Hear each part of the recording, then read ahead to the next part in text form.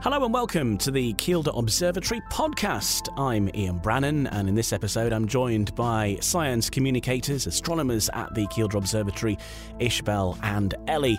And we have a special guest joining us very soon as well, Dr. Victoria Fawcett, who is an observational astronomer, and she knows all sorts of things about galaxies and some research about quasars and whether these are a link in galaxy evolution. Of course, we have apparatus such as the James Webb Space Telescope, which is able to contribute to that knowledge, but we'll find out more about her research and why she was recently an award winner as well. More from Dr. Victoria very soon. But first of all, let's start by having a look at what's been happening in the more recent past at Kielder Observatory with Ellie and Ishbel. And Kielder Observatory has been on the road a fair bit, bringing the observatory to you because of the snow and ice, which is one of the perils of having such a remote location up a 2-mile-long track in pretty much the middle of nowhere, and just outside the Kielder village, of course. So it's been inaccessible for a bit, but the telescopes have been on the move, and a few pop-up events have been happening around the northeast. Yeah, definitely. When the observatory's closed, it's always clear. It's the way it works. Whenever we can't get to the observatory, it's always clear. So we stole one of the telescopes and we did pop-up events around the northeast. And we went to Kielder Castle, we went to Whitley Bay, we went into the centre of Newcastle even. And it was really lovely. It was lovely to see people. And I was at that one at Whitley Bay, and it was a big turnout as well, and lots of people coming and going through the couple of hours that you were there. But what these serve to do is give people a real taster of what happens at the observatory, where people are able to make it to these maybe more local events, because, of course, getting to Kielder can be a little bit of a mission, but also just showing that there's plenty to be seen in the night sky as well. Wherever you are in the northeast, whether you're in a city centre, whether you're somewhere maybe more rural, that there is still plenty you can see right above your head with the naked eye. Yeah, it was really nice, particularly going into Newcastle. We did a pop-up at Exhibition Park and we met maybe about 10 or so people there, but it was being able to show them that even from the centre of Newcastle, they could still see space. We were still able to show them the Andromeda Galaxy. We were still able to show them the Orion Nebula, things that they had never seen,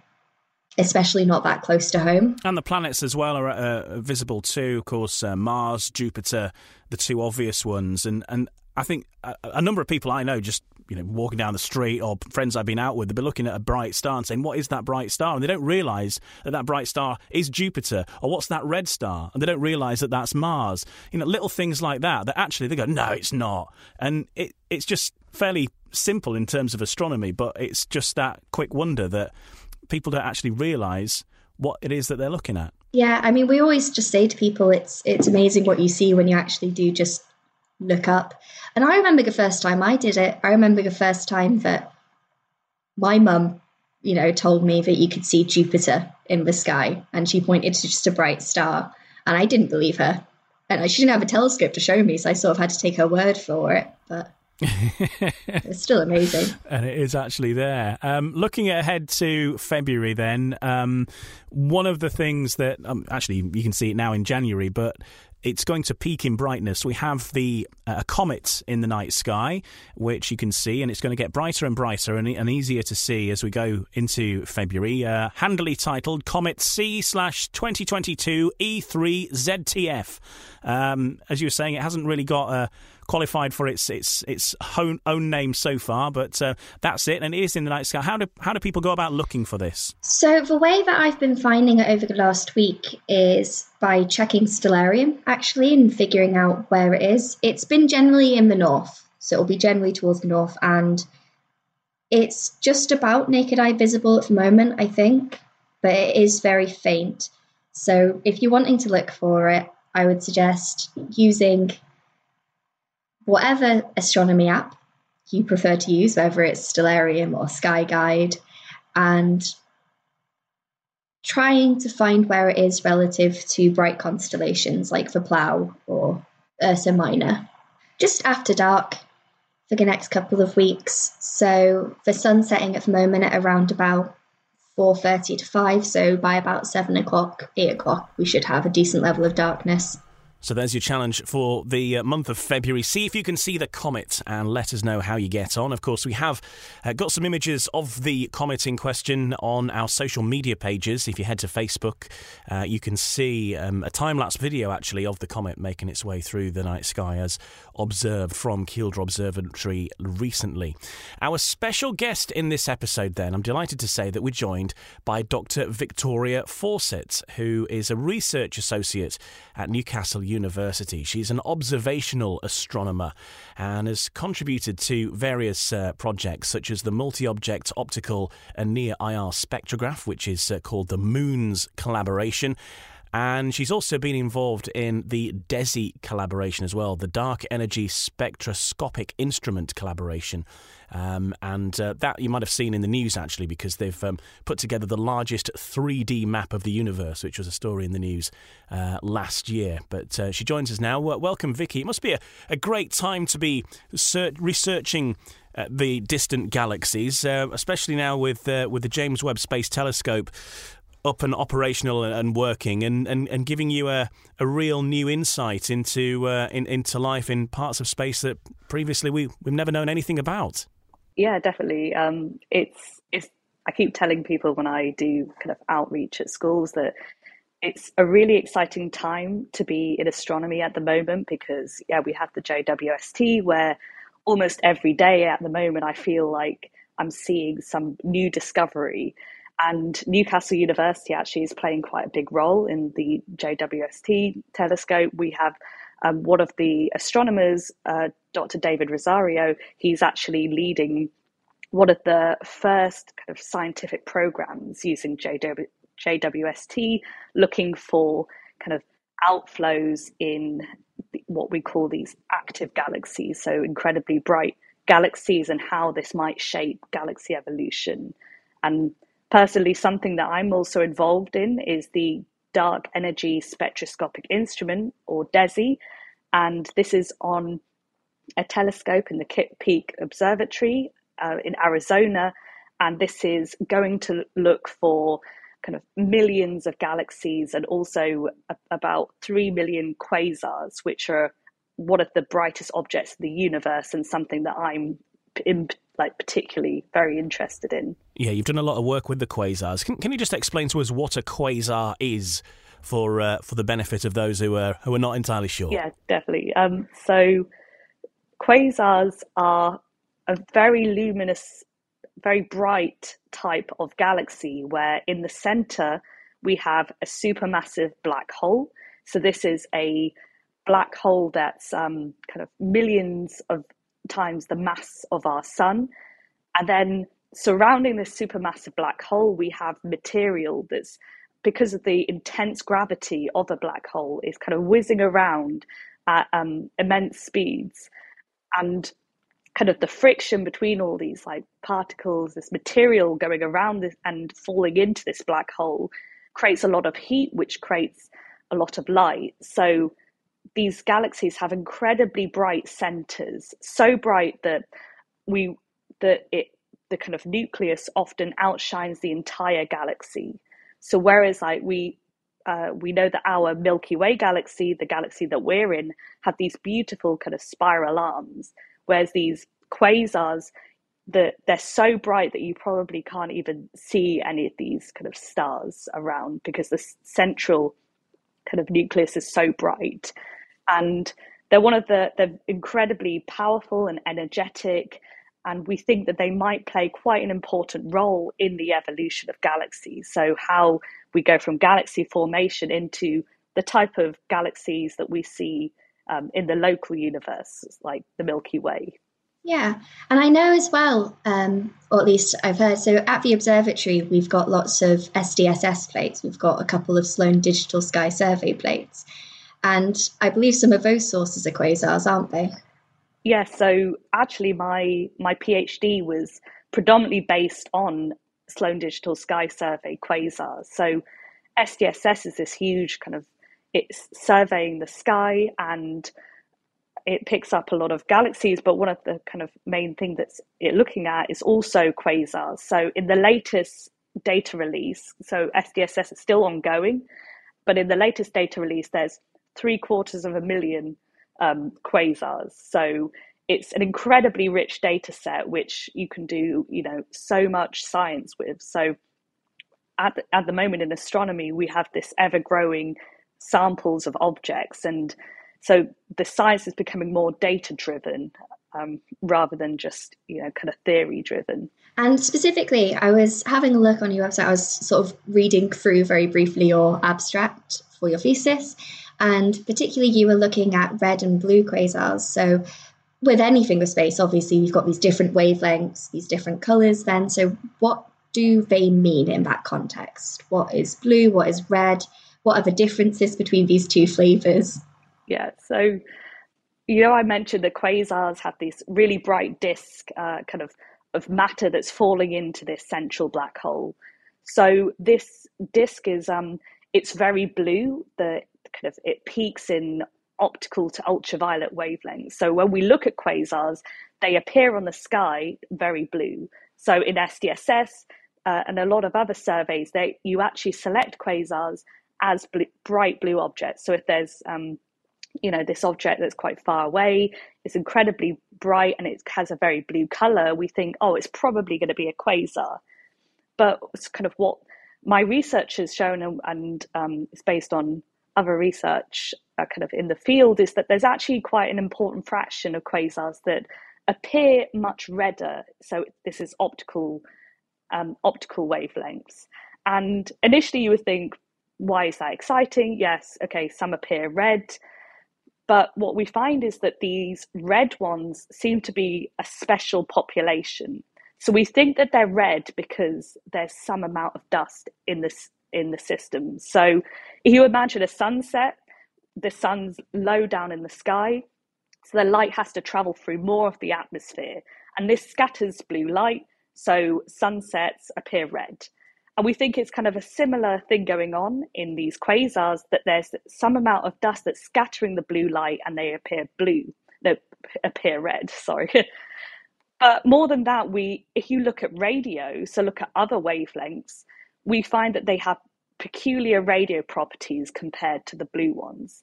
And we're still actually trying to understand why that is, kind of what is the connection between the red and the blue quasars. And what we're finding is that these red quasars might be an important kind of transitional phase in the evolution of quasars. So potentially a red quasar has this dust, has this interesting radio emission, and then through winds or jets, you then blow out all of the dust and you reveal this typical blue quasar. And the fact that kind of transition period, we think, is quite relatively short-lived in terms of the kind of the lifetime of a typical quasar, and that's why we find that the majority are blue. So yeah, the red ones we think are a very interesting population, and it's what I've kind of dedicated my PhD, and I'm still looking at now at Newcastle University as well. And you are involved in some of these collaborations with various scientists from around the world, and these are quite big collaborations as well, such as the Moons project and the DESI collaboration as well. Tell us a little bit more about the work that you're doing there. Yeah, so I mentioned DESI, so that this my PhD was mainly based on SDSS, where I used in my work, kind of 500,000 quasars and kind of looked at red quasars in SDSS. But with DESI, we're going to get 3 million quasars at the end of the 5-year survey. So DESI will finish about 2026. And DESI's pushing to much more fainter and much more redder systems. So what we're going to do is trying to extend our work using SDSS, kind of moderately reddened quasars, to DESI, much more heavily reddened quasars. And within DESI, I have kind of an observing program that is actually trying to target specifically these reddened quasars, because they are quite rare. So we need to target them to boost the numbers. So, and in my work that's not published yet, but we're finding a very interesting link, a direct link between the amount of dust in a red quasar and kind of the strength of the radio emission. So there's definitely this interesting link between the production of radio emission and the dust. And then looking towards the future, I'm now kind of, as part of my my role at Newcastle University, we're involved in what's called MOONS. So this is I'm going to try and see if I remember, the multi-object optical to near-infrared spectrograph. So this is similar to how kind of SDSS works, but SDSS was in the optical and MOONS is going to be in the infrared. And it's going to be a new instrument on the Very Large Telescope, and is going to, again, look at these quasars, these active galaxies, but now pushing towards the infrared, where we can kind of do, different kinds of science. And MOONS should be on sky, I think, start of 2024, let's hope. And so I'm currently working within the kind of technical team to help make sure that's all up and running when it starts taking data. Obviously, DESI and MOONS, they're both two very big projects that are going to have a massive impact on the work you can do. If you were given a blank check and unlimited funds, what would you do with it? Like, what would you design? What would you build? What would you want to investigate? I guess an easy one would just have it be, to have JWST observe, thousands of red quasars. That would be really interesting to kind of constrain. JWST could look at the mid-infrared, and we can constrain actually the dust properties and understand more about the nature of dust. Equally, I would quite like, similar to JWST, but the Hubble Space Telescope that's still taking amazing data. I would love to take amazing HST images of red and blue quasars, and with that you can compare the host galaxy morphology. So we predict that if red quasars are in this transitional phase, that they might, and if this evolutionary scenario starts with kind of two merging galaxies, you might expect the host galaxy of a red quasar to be more disturbed than a blue quasar. And there's some studies that have looked at 8 red quasars, and they found that this might be the case, but because it's quite difficult to get HST time. But if we could have 100 red quasars and 100 blue quasars and compare them, it would be great to actually have these amazing images of the actual host galaxy that these quasars are in. Ishbel is another of our science communicators at Kielder Observatory. Ishbel, you've been on the sidelines so far. Have you got any questions you'd like to ask? How did you get into quasars? Because they do seem to be rather your entire life now. Your whole research working life is these quasars and these red and blue quasars. How did you get into that how did you get into astronomy as well, just for interested younger listeners? What drove you to get into this? I know some astronomers, they say from the moment they, from as far back as they can remember, they were in love with astronomy. But for me, it was more of a kind of, I wasn't really sure what I wanted to do when I was younger. And I remember at school, I enjoyed maths and I was good at maths. So, and that's kind of all I knew. I wanted to be a singer, then an artist, then a vet, and then, I wasn't really sure, but I knew I liked maths. So kind of for A-levels, I took maths, and I also took some of the sciences. And I was pretty sad, actually, that I wanted to do maths at university. And it was really during my A-levels that I had, amazing physics teachers. And it was the first time I'd actually thought, oh, physics is actually quite good fun. So when I went to university, I did maths and physics, still, wasn't entirely sure what I wanted to do. And it was really during kind of university, kind of exploring different topics, topics that you didn't really get to explore much at school. And physics was really interesting. I just knew particle physics and astronomy I found very interesting.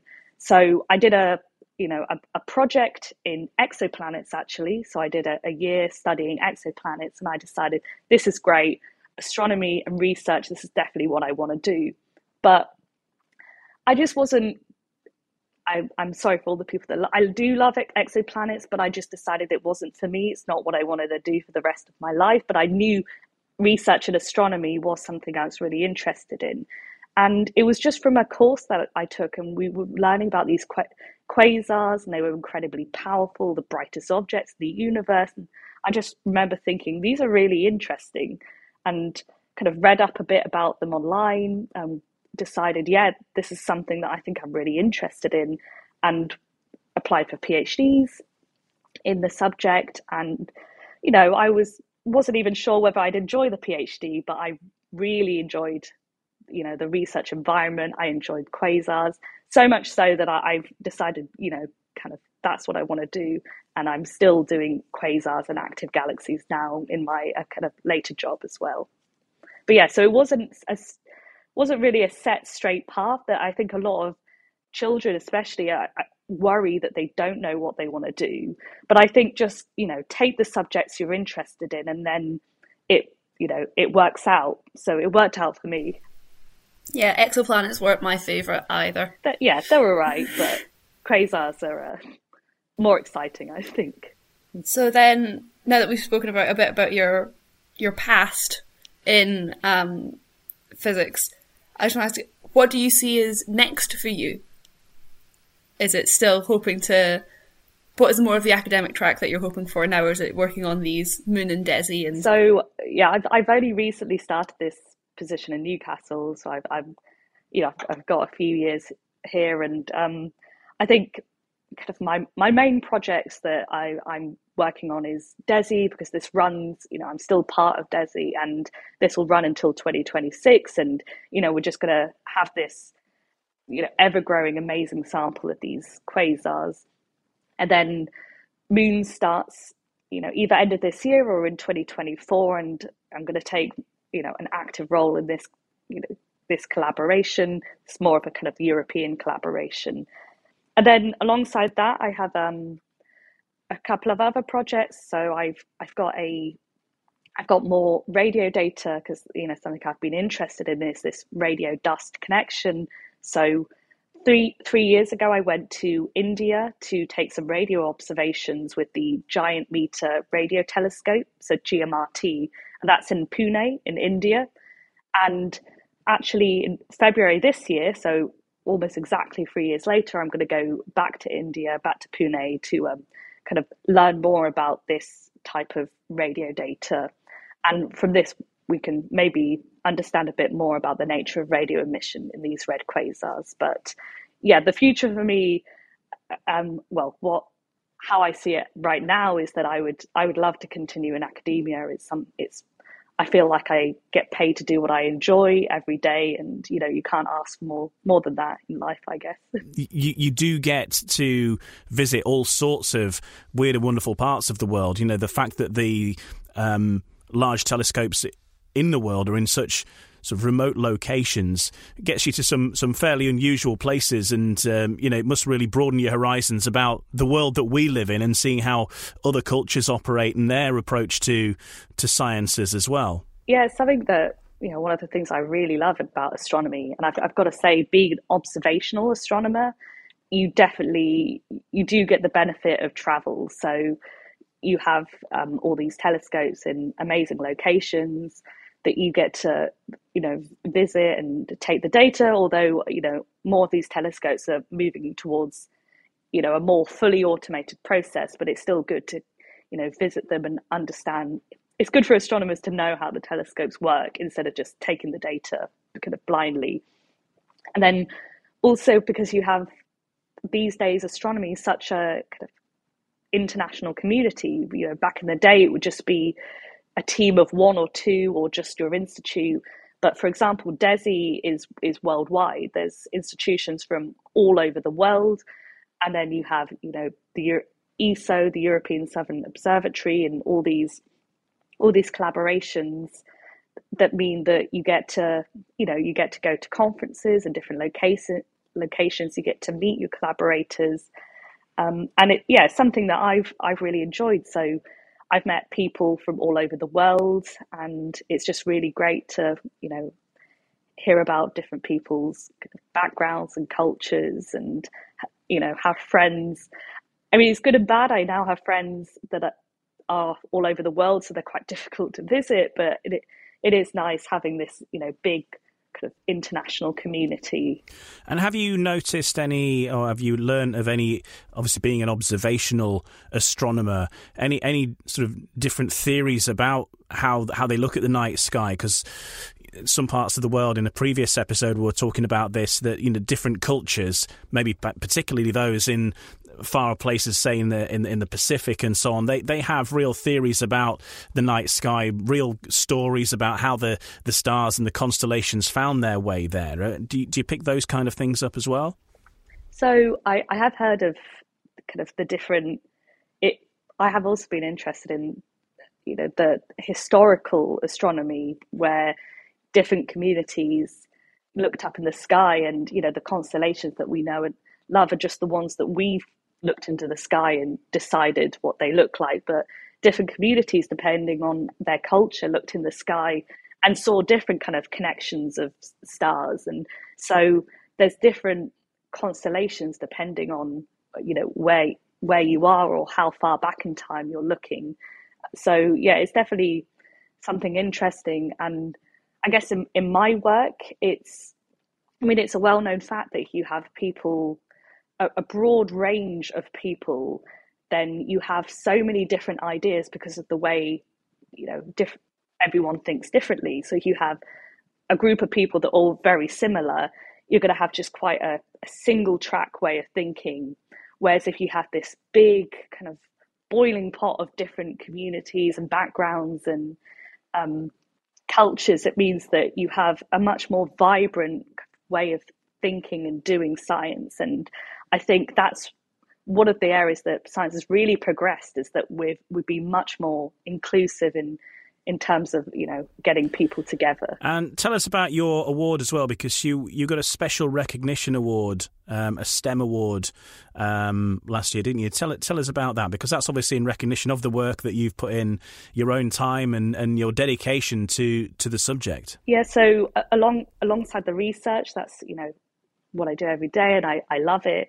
But something I am also really kind of invested in is outreach. So kind of bringing science to the community, and in particular, the area that I really like to work on is doing outreach in schools. So it's something close to my heart that there's still, unfortunately, it's getting better, but fewer girls take STEM subjects.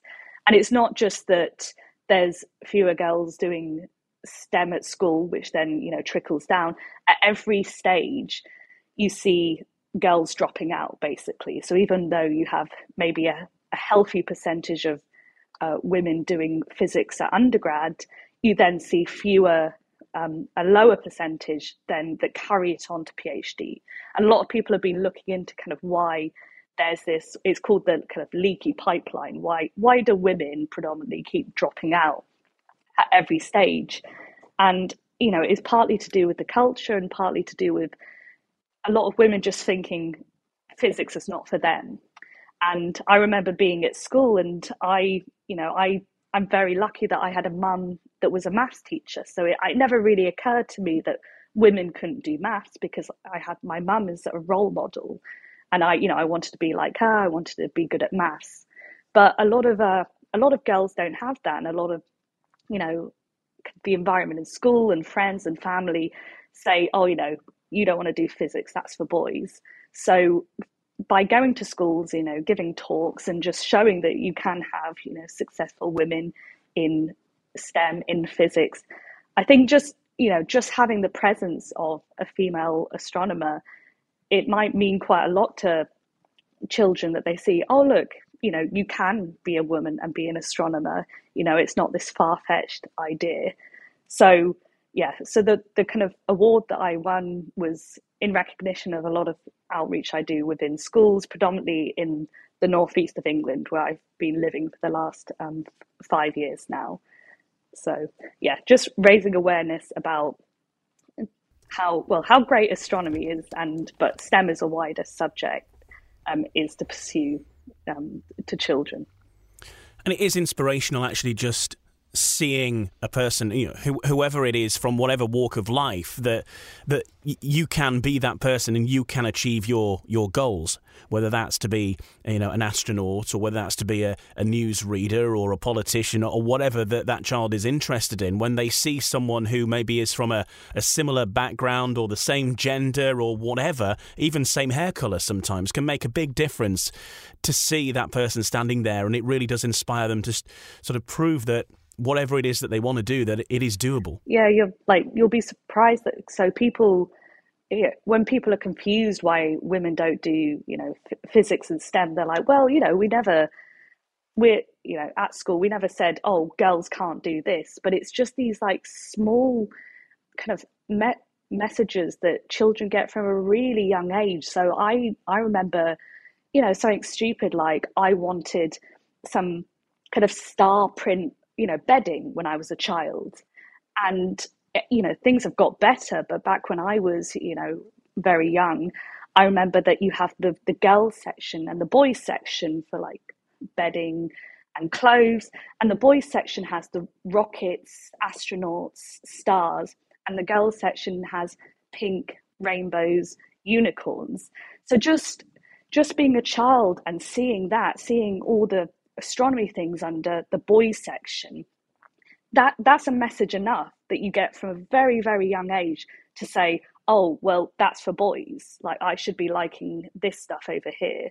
So it's little kind of societal things like that we still have a long way to kind of overcome that, and to not have all the space things in the boys section. When I was picking my subjects for A-level and for university, I studied maths and physics as well. But a big part of why I studied maths and physics from A-level onwards was actually because people told me that I shouldn't. And it was sort of a way to defy expectations and push back against what people were telling me I should do. Yeah, so I think a lot of my friends similarly had to overcome barriers. And it's great having when you're at university, but in my opinion you kind of you've had to overcome those barriers by that point. So it's why I think targeting schools is really important, because there'll be people that didn't overcome those barriers and so aren't at university. So it's trying to make sure children are aware, that make it easier, like so that they don't have to overcome barriers to go to university to study STEM, and to show them that it's an exciting subject and it is for everyone. And I mean, personally, just in the last the last 5 years, actually, I have seen I've already seen a lot of change, which is really nice. I've seen it's a lot more, the environment's a lot more inclusive. I've seen the gender ratio getting a lot better, but yes, we do still have quite a long way to go, unfortunately. Yeah. My story is a little bit different. I was actually inspired by Barbie to get into astronomy. Okay. Because Barbie Swan Lake starts off with finding some constellation, finding Cygnus in the night sky, to then lead into the story of Swan Lake and this girl that saves a forest with bravery and all that. And I really took the wrong moral message from that movie. And instead of being like, yeah, I can be a princess and save a forest, I thought, dot to dot in the sky, that's cool. And then the CD-ROM game, it had constellation finding in it. And that's how I got into it, because there just was that small game that you could play that was on Barbie. And so I thought, yeah, this must be for girls, finding things in the night sky. And yeah, because of that, I ended up getting into stargazing, knew some constellations, and then I felt clever because nobody else knew what they were, so I could point stuff out, like, to my parents late, well, not that late at night. You can't tell from the very thick Scottish accent. I'm from up north, and it gets very dark very early there, so even coming home from school, the stars are out! At least in winter. So I was able to get into it that way and felt like it was a small little hobby that I was able to have just because it came from Barbie, so clearly that's definitely girly. And then I never really got much pushback until I got a little bit older. And it was more like, yeah, I'll be a baker. Sure, that sounds better. Yeah, I think it's important to provide links. So growing up, I was always very creative, very into art, and I always figured that's what I would do until I decided that I wanted to do maths and physics instead. But it wasn't until I got to university, I'd say, that I really started to understand the creativity that underlies STEM and the fact that art can go a long way to helping within STEM in terms of like, if you're thinking in this creative artistic manner, that is often a very good framework of thought to put over any sort of science questions.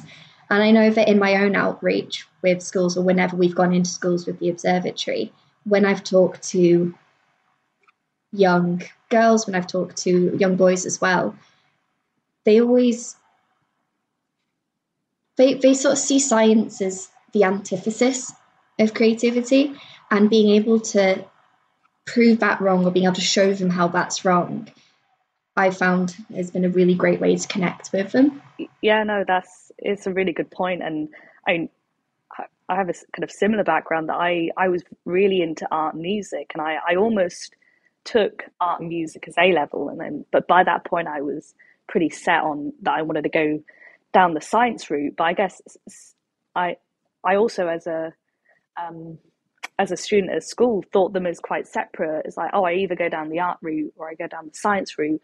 But science is incredibly creative. It's you're kind of you're exploring things, and you're thinking about these big ideas, and you're then creating these plots, these figures, papers. So I think there's a reason why that they find there's a strong link between people that enjoy music and people that enjoy science. There's quite a big link, and I think people at school might not realize that, because the way that maths, for example, is taught at school is that you just learn a set of formula and you just solve these equations. But when you get to undergrad, it's a lot more kind of exploring and thinking and creativity. So there's huge overlap that I think is maybe just not clear when you're at school, but they're equally important in research. Well, I've got one more question. It's another sort of general question, not particularly about your work necessarily, but it's another question that I like to ask people who work within space, which is, would you go to space if you got the opportunity? I get this one a lot, and my answer is definitely yes. And I know a lot of astronomers that really don't want to, but I would jump at the chance to go into space.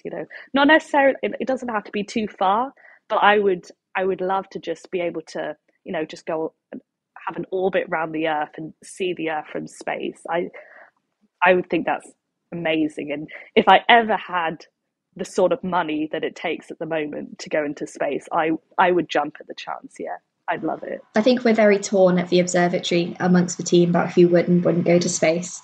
And I don't know about you, Ishbel, but I'm definitely on the would go side. Yeah, I would go 100%. I'm just slightly not allowed to because of my eyesight. And I have type 1 diabetes now. When I got that was like one of the main things. I was really upset when I got diagnosed, because I was like, well, now I can never be an astronaut. Well, never say never. Which is not one of the things you usually think about when you're in the hospital, but, Well, never say never. You never know. One final question then for you, Vicky, and that would be to the future. You're all about the research, but we've got more instruments now that are getting more and more information than ever before in the field that you're interested in, these galaxies, deep galaxies, and the origins of the universe, really, I guess you'd say, with the James Webb Space Telescope being that example. Where do you think we will be in our knowledge of the formation of galaxies and the formation of the universe even in say, 10 years from now? What do you hope that we might know? For my work, I guess in particular, I would hope in 10 years we'd have a really good understanding on how galaxies evolve. So the lifetime of a galaxy, what happens, what phases do they go through? And also, how does the kind of energetic supermassive black hole, so we know that it launches kind of jets and winds, a really big question is how do these jets and winds affect the surrounding host galaxy, which is something called feedbacks. So how does it affect the number of stars produced? Does it increase it, decrease it? Does it not do anything? That's still a very kind of talked about topic at the moment. So hopefully in 10 years time, we'd have, through, not just observations, that there's also these, big simulations that are improving every year. So I think the kind of connection between these simulations and the number of observations we're going to get, I think the next 10 years is going to be incredibly fruitful for astronomy and, understanding how galaxies evolve over time. Dr. Victoria Fawcett, thank you very much for joining us on the Kielder Observatory podcast. And if you'd like to find out more, then you can find Victoria online on Twitter, astro_Fawcett, and on LinkedIn as well. And you can find links there to her own website as well, which has got more info about the things that she's worked on in the past and working on at the moment. Dr. Victoria Fawcett, our guest on this month's episode of the Kielder Observatory podcast. Just before we go, just to wrap up, just to say, if you'd like to come and visit the observatory, well, you can book ahead right now for pretty much, I think, the year ahead online at kielderobservatory.org. So get yourself on there, have a look at the sessions that are available. There's plenty of them across the rest of the year, really, and find a date that works for you. Get in there, book your time, and then we can look forward to seeing you, and you might well get to meet Ellie and Ishbel, who have been joining us in this episode as well. And I guess that the Aurora sessions remain popular, don't they? There's a good chance sometimes of seeing the Aurora. We have had the Aurora make an appearance at Kielder as well, and they're usually the popular ones, but there's many more topics available. Yeah, the Aurora still remains our sort of most popular event, and it's been a good year for it, to be fair. We've seen a lot more Aurora than normal this year. And there was the one time, these sessions for the Aurora are about the Aurora rather than a guarantee for you to see it, but it did actually arrive in an Aurora session. Yes, so particularly around September and October, yeah. Get online and book your visit to the Kielder Observatory, and join us next month for our next episode of the Kielder Observatory podcast. We've got plenty of guests on the way, including focus on the Aurora, actually, to learn more about that in one of the coming episodes. So look out for that on all good podcast apps, and we'll join you next month on the Kielder Observatory podcast.